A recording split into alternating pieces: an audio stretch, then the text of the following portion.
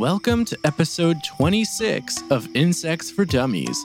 I'm your host, Mitchell Logan, and today we have a very special group of insects to talk about, called Webspinners. Webspinners or foot spinners are a very small group of insects in the order Embioptera, with only about 11 families and 400 species described. But because they are so small and hardly found, the estimated number of species in the world today is more close to 2,000.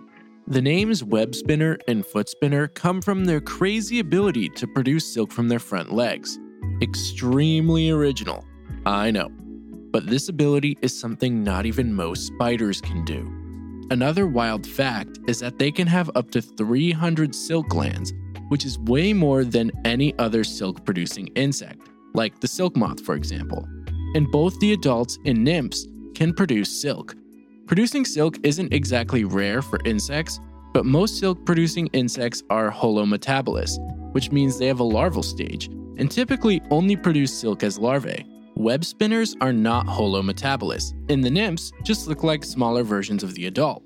What's funny about the nymphs and the adults is that they both walk on their tiptoes to avoid engaging their silk ejectors. And because of this, they actually cannot run forwards. To escape a predator, they will either play dead or run backwards instead. Is he gone? Recently, I talked about the use of silk moths for creating clothes and other silk goods. And you might be wondering if we can capitalize on the silk produced by these guys too. But the silk is very fine and much smaller than the silk produced by silkworms, which makes it unworkable. The webs these insects use are to make micro-habitats, or galleries, which by all accounts are their own miniature worlds. Web spinners rarely leave these galleries, if ever, because they offer protection from predators, outside elements, and even temperature shifts. Within these galleries are usually a female and her young. The females for this insect do actually have some maternal qualities, like caring for the nymphs until they're able to take care of themselves. The mothers will also become more aggressive and protective when they have eggs around, which is not their normal behavior. The males, on the other hand, leave the galleries in search of a mate soon after they reach maturity. And similar to bees, their only purpose is to mate and produce more progeny. They don't eat at all, even though they do have mouths. And they don't live long after mating either. You might be thinking, okay, why on earth do they have a mouth then if they don't use it? And I'm here to tell you that they do use it, just not for food. In this case, its use is to hold on to the female's neck while mating. Wow, that's great. Web spinners are subsocial insects, which means they aren't as intelligent as true social insects, but they do sometimes work together. For example, some galleries are a multi-home complex, where multiple different families will live together. In a situation like this, the males won't have to leave the galleries in search of mates, and everything stays within the house. These galleries are also not limited to a size, and are expanded upon when searching for more food and resources. Galleries are typically made under leaf litter, on or under rocks, and in tree bark, with most species of web spinners living in the tropics. Sometimes they'll even add plant matter or small debris to the walls of their galleries to give it extra camouflage. Now, as mentioned earlier, these insects are very small, with a size ranging from 4 to 15 millimeters in length, and they resemble earwigs in appearance. Males will sometimes have wings, but all females are wingless. The bodies are also very soft and flexible, which helps them navigate through the silken galleries they weave. The males that do have wings even have creases in them, which allow them to bend backwards, making it possible for them to run backwards through the galleries. Web spinners can be found worldwide, except for Antarctica.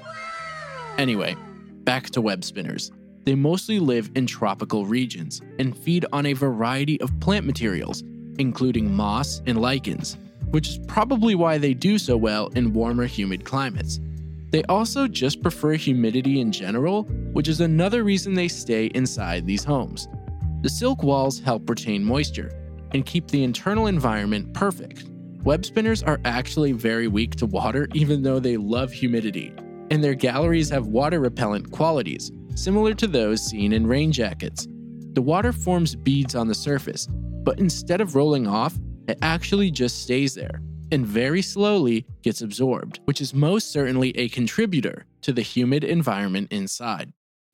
Web spinners, due to their very small size, have smaller predators, like ants, beetles, geckos, and small birds. The insects are nocturnal, and it's usually the males that get found while leaving the gallery in search of a mate. But some species are parthenogenic, which means they don't need to mate to lay fertile eggs, and all the offspring are either direct clones of the mother or extremely similar. There are essentially two different ways this can happen. One is through mitosis, which simply means that the mother's genetic material was copied and pasted into the egg, and will hatch into a literal exact clone. Now, the other method is that the mother's genes go through meiosis, meaning her genetic material is shuffled and reorganized. But because it's only her genetic material getting shuffled, the offspring still closely resemble the mother, just not an exact copy. This concludes today's episode on web spinners.